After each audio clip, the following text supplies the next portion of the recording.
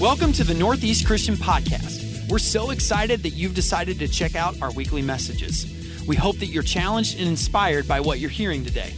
We'd love to have you join us this weekend at one of our campuses or online at northeast.live. For more information on Northeast, visit us at necchurch.org. If you love the Northeast Podcast, subscribe to our channel and leave us a comment or a rating in the Apple Podcast Store. This church has come to mean a lot to me. I'm keeping my eye on you.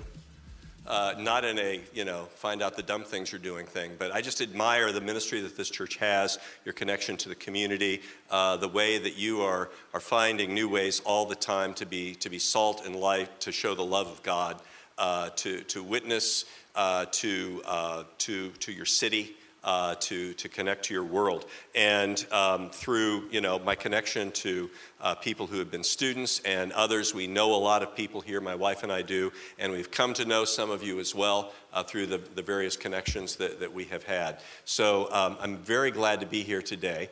And since we are studying unhurried rhythms, to take not 1 but 2 weeks to talk about the unhurried rhythm of Scripture.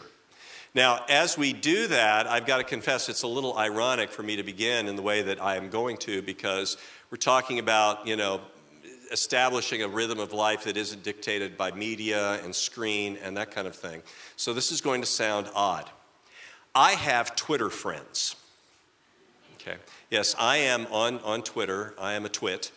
And there are people that I know, I feel I know them and I enjoy them, even though I don't know them as we say IRL, in real life, but I have come to know them through Twitter, and I really like them. Now, a couple of them are, not terribly surprising in some respects. One's a literature professor at Houston Baptist University. Another one is an emergency room physician in South Bend, Indiana. These are both Christians. But another person I would count as a Twitter friend is a photographer in Glasgow, Scotland, who is an atheist. You might think, what in the world do you have in common with him? It's amazing. We have a lot of things in common, and I really enjoy the interchanges that I have with him. But over the years, he's said some rather pointed things in our conversations about the Christian faith and especially about the Bible, and I want to share 2 or 3 of those with you. A while back, he remarked, if only you Americans could get over worshiping ancient texts. He was talking about the Bible and I think the American Constitution, but let's focus on the Bible at this point. Another time he said, Christianity is an authoritative belief system for which there's no evidence at all. And I didn't argue, I just listened. At least I didn't mean to argue. On another occasion, he said, the Bible is that magic book that says it's okay to hate gays. Now, I don't think he's right, but I understand some of the things that kind of drive that kind of thinking. And I think it's reflected in another remark that I came across several years ago, reading a book by Rosaria Champagne Butterfield, who was talking about her perspective on the Bible as a professor of literature, who at this point was not a Christian believer, though she is one now. She said, Christians always seemed like bad readers to me, too. They appeared to use the Bible in a way that Marxists would call vulgar, that is, common, or in order to bring the Bible into a conversation, to stop the conversation, not to deepen it. The Bible says always seemed to be like a mantra that invited everyone to put his or her brain on hold. The Bible says was the big pause before the conversation stopped. Well, these remarks reflect a view of the Bible that has been common in Western civilization, the cultural context that you and I live in, for at least 3 centuries. And I can speak to that authoritatively because I've lived through most of those 3 centuries. Not really. But even before that, it wasn't as if it suddenly sprang out of the brain of some late 18th century heretic. These ideas have been around for centuries, as long as the Bible has existed. In fact. And this is the idea that the books of the Bible are historically suspect, that they are morally suspect. They talk about history and they talk about good and evil in ways that, not so great at best, that they are irrelevant to us because they're so removed from our context, our time. They are indeed out of date. We have moved on. We have attained progress. And these books are contradictory. How often do folks say that? And I understand why they say these things. But I'd like us to consider that these characterizations of the Bible are so common that people can repeat them without really having thought about them. You know how that works.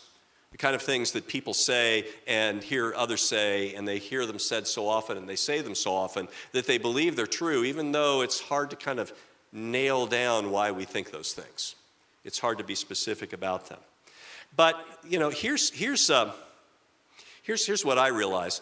The Bible that I read, the Bible that has been really my life's work. I don't do honest work. I talk about the Bible all the time. This book is, to me, far more interesting and compelling than the book that people imagine. The actual Bible is much more compelling than the imaginary Bible that people reject. So this is what I want us to think about. And I want us to think about it because if we are going to enter into unhurried rhythms that are the kinds of things which will nurture our spirits, which will draw us closer to God, which will strengthen us for the challenges that we face in a way that just sometimes seems like an avalanche coming down a mountain. If we are to do those kinds of things, then Scripture needs to be incorporated into our lives by one means or another. But some of us are kind of on the sidelines with this because we are struggling with these same kind of questions. For some of us, we affirm that the Bible is God's word, but we read stuff that just confuses us in this direction. For others of us, we want to be in on the Christian thing, but there's a lot of stuff about the Bible that just kind of puts us off, and we're not sure if we can really bring it in. Or maybe, you are in that process of weighing and considering, and these kinds of questions are very real for you. Why do you people put so much stock in this book? We can't talk about everything that needs to be talked about in that regard today, heaven knows. But I'd like to think about this contrast between the Bible that I think people imagine, that they put at arm's length or reject, and what I'll call the real Bible that we experience when we read it as people of faith. Well, what is the Bible that people reject? It is, first of all, a flat book of rules. Now, rules, we get that. I'm sure you understand what we mean by that. People read the Bible to find out what's right and what's wrong, right? And when people say what Rosaria Butterfield said they said, the Bible says, usually what's following is something that sounds like a rule. Well, a flat book of rules would be something that is nothing but rules. Everything that you're reading is rules. And this is the impression that many people often have of the Bible. And because they see this, people read the Bible for rules and then they begin to look at it and they realize, you know what? This book doesn't really seem to work very well as a book of rules because there are bad people in this book. They're doing the kinds of things that are wrong. Okay, there's bigotry in this book. There's cruelty in this book. There's patriarchy. There's genocide. There are weird dietary restrictions. Okay, all kinds of stuff that is just hard to process as a kind of a guide to life. Now, here's something else that we often hear said that maybe we have said ourselves, that the Bible is a translation based on a translation based on a translation. That Bibles in English have been translated and retranslated so many times that we can't really be sure what the Bible is actually supposed to be saying. It's an ancient book written in ancient languages that we don't read today, and its original meaning has kind of been lost through that process of a couple of thousand years. And something that's like a game of telephone. Did you ever play telephone? If you went to middle school, you played telephone. Because whether you were in a youth group or a public school setting, they made you whisper something in someone's ear and it went down the line. And you did that to teach middle school kids not to gossip, and it worked really well. No, it does. That kind of sneaks up on you, didn't it? Yeah. Of course, you always hear something garbled at the end. And people say, well, this is what's happened to the Bible. It's just lost in translation. The Bible is a collection of pre-modern myths to explain what science now explains. You see, ancient people didn't have the advantages of the scientific method and the scientific revolution and the centuries of progress that we've experienced in the modern era. The world was filled with mysteries for them. Why does it rain? Why is there thunder? Why does the sun rise in the east and set in the west? Why do some people have babies and other people don't? And the answers that they tended to give, we are told, were answers that had to do with the divine. God does this, God does this, God does this. And so the Bible reflects that pre-modern, pre-scientific understanding, those explanations of natural phenomena. And of course, we're way past that. We have meteorology and geology and astronomy and biology and all the other ologies, all of which validly tell us what's going on, okay? Tell us what's happening in the world.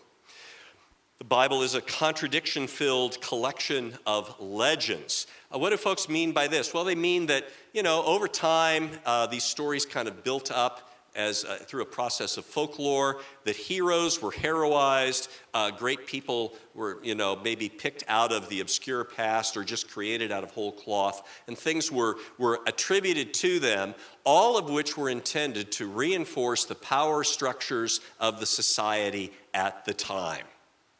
All of those stories were told to justify the kind of situation that people were living in, and especially to keep the people in power who were in power. And so these legends build up.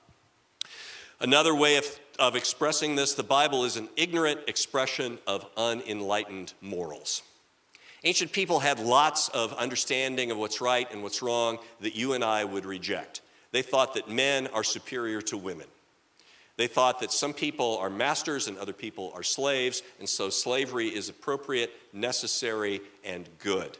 That children are the property of their fathers. People thought this. And they thought that some nations had stories of origin which were different from those of other nations. Some tribes had origins which were different from other tribes. And that justifies my tribe going to war against your tribe to take your land and take your money and to enslave you and to kill you. And so all of these beliefs were common in the ancient world, and all of them, we're told, are reflected in the Bible. And so, humankind has progressed. We have learned, we have matured, we have grown. We haven't arrived, but we're a lot better than we used to be. And here we are in the modern world with all of our progress, but the Bible is holding us back because people are quoting it and citing it, and we're getting all of this toxic stuff that's coming out of it. It's like a brain tumor, if you will, that you can't get rid of, and it continues to interfere with the processes of thought and judgment. Related to this, here's a phrase that some of us have heard. The Bible is an opiate of the masses. Yeah, this is Karl Marx, who explained all religion as an opiate of the masses. By what he meant by that was that religion in general, and the Bible in particular, is something that is used by those who have power and money to keep down the working classes, to keep down the common people. So again, it's there to kind of reinforce this power structure that exists.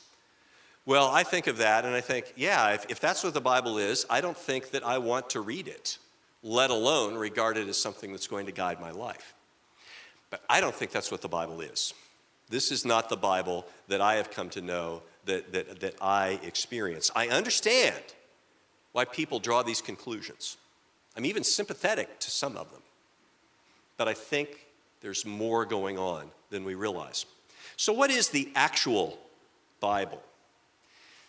Various ways we can describe it and that address some of these mischaracterizations that we've talked about. First of all, the actual Bible is not one book. It is a collection of 66 diverse books. Diverse books, they're not all the same. They're not all books of rules. They're not mostly books of rules. Does the Bible provide rules for living? Yes. Is it all rules? Oh, heavens, no. And I mean heavens. Okay?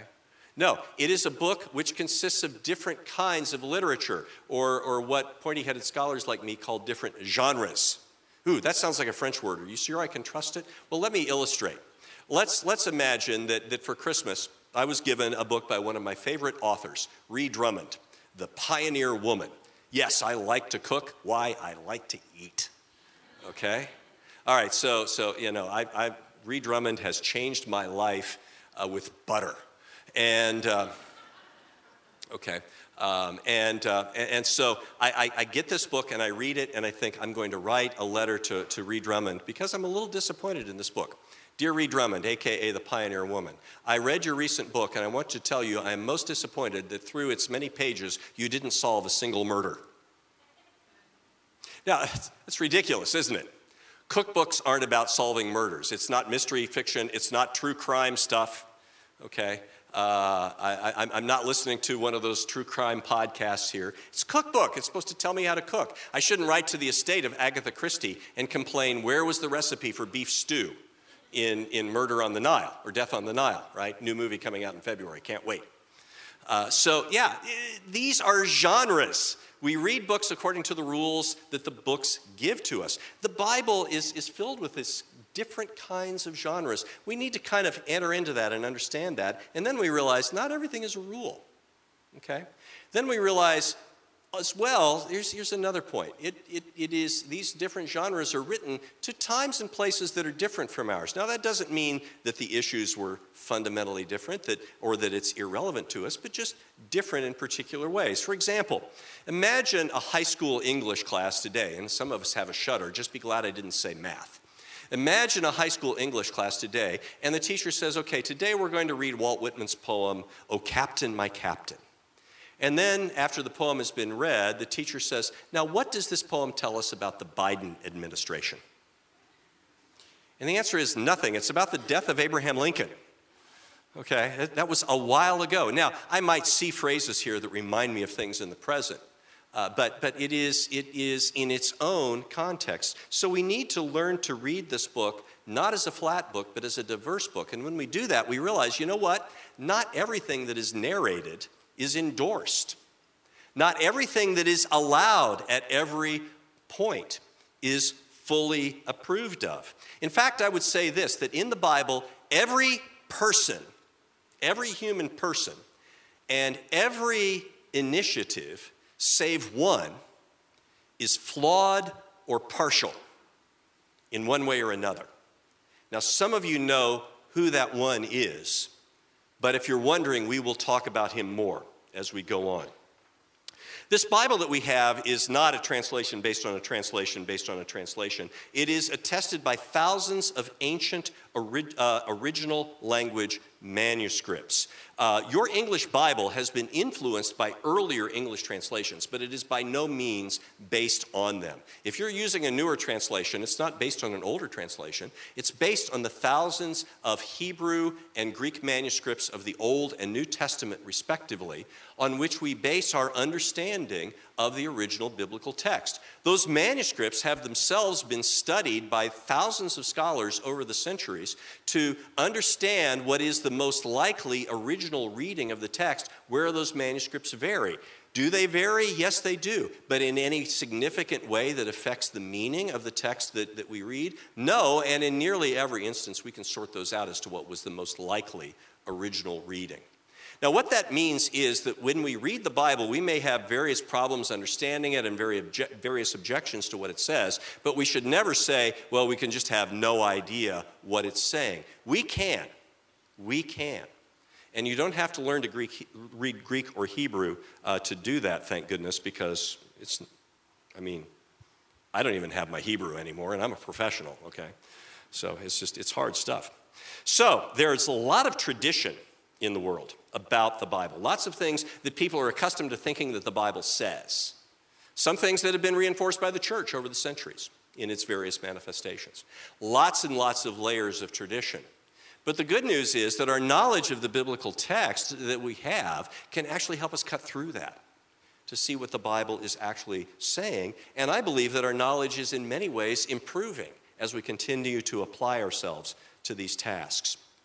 Now, the Bible is also is focused on explaining not natural phenomena, as does science, but explaining the human condition.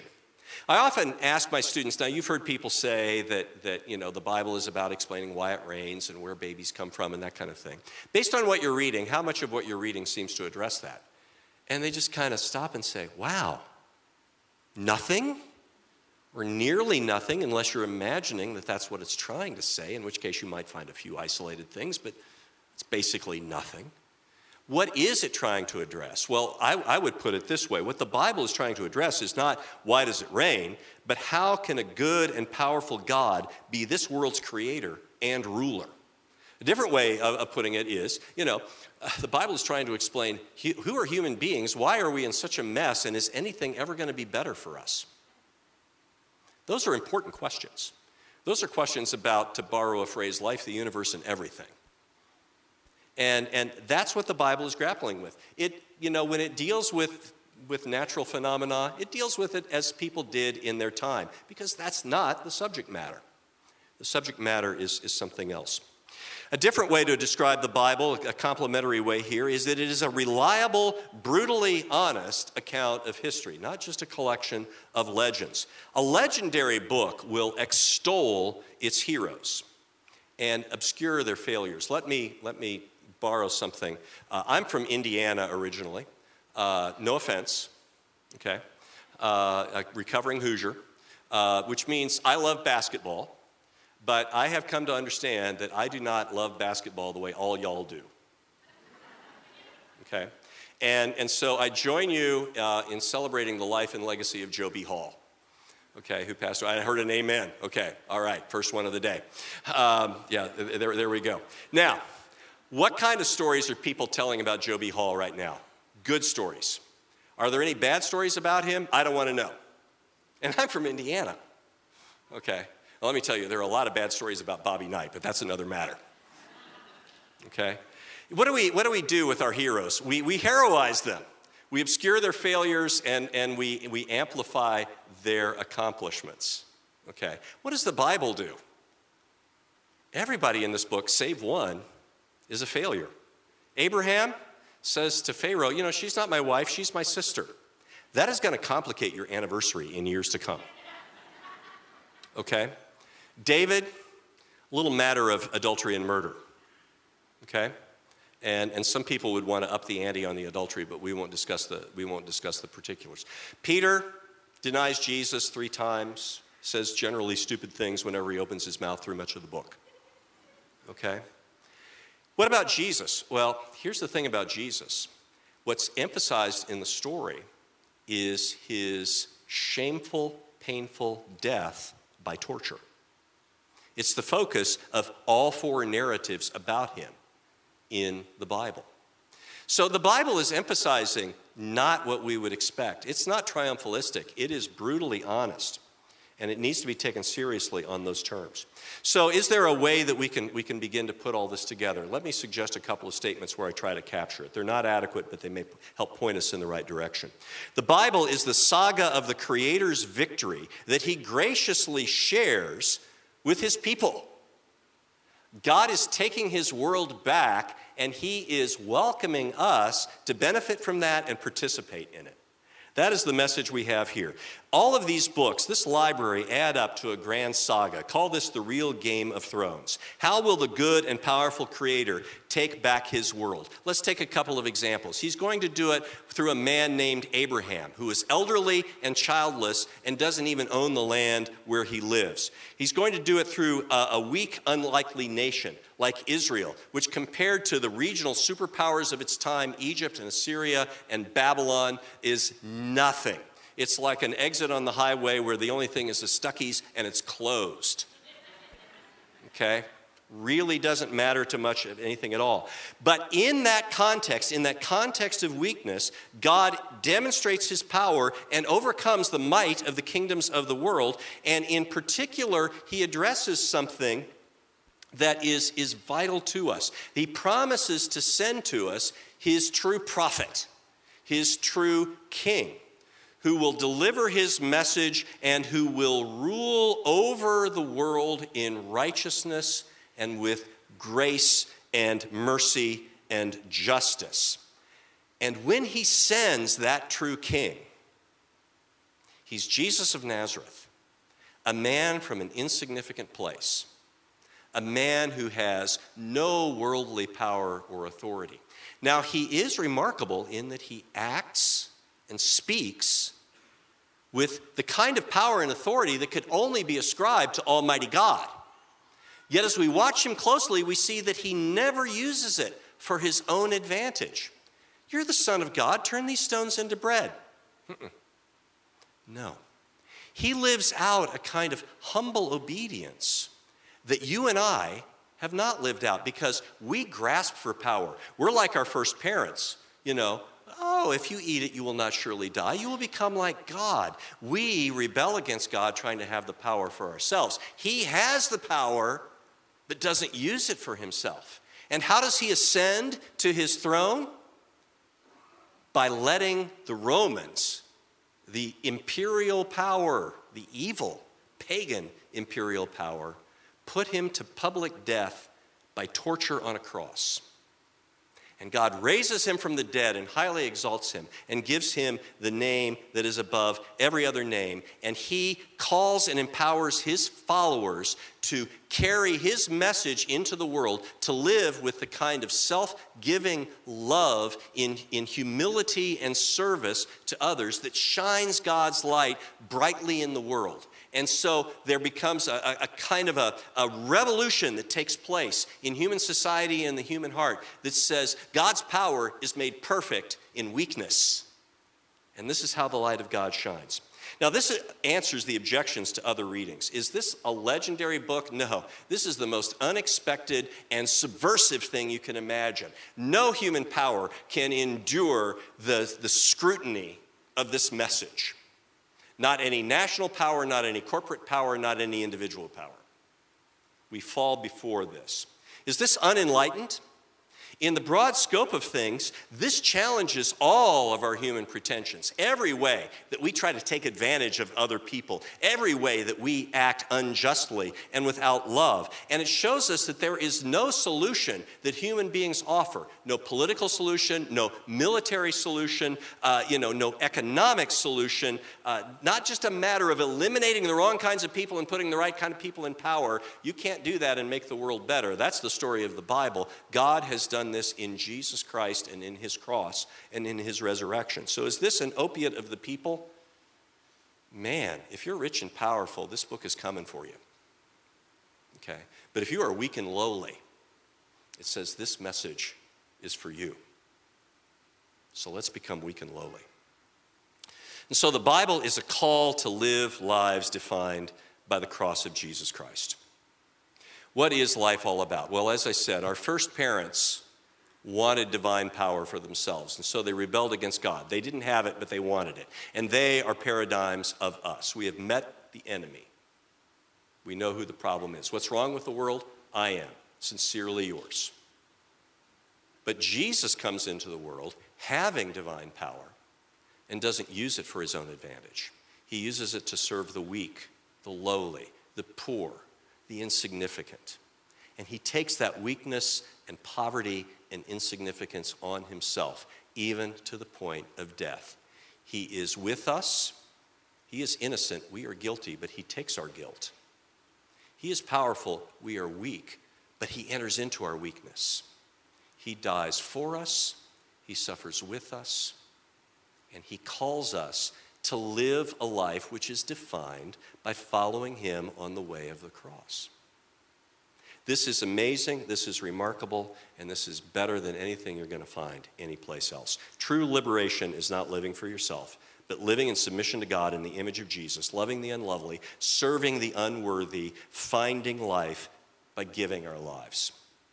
I suspect that our real problem in reading the Bible, my real problem in reading the Bible, is not the Bible. The problem is me and my desire to hold on to power, to pretend that I can rule my own life. So some suggestions. How should we actually read the Bible? Well, Tyler's going to have a lot more to say about this. He's the practical guy. I use big words. But let me make a few suggestions. Read in a way that is sensitive to the saga. And this is going to sound weird. When you're reading the Bible, don't ask, what lesson does this have for me? ask, how does it fit into the big story?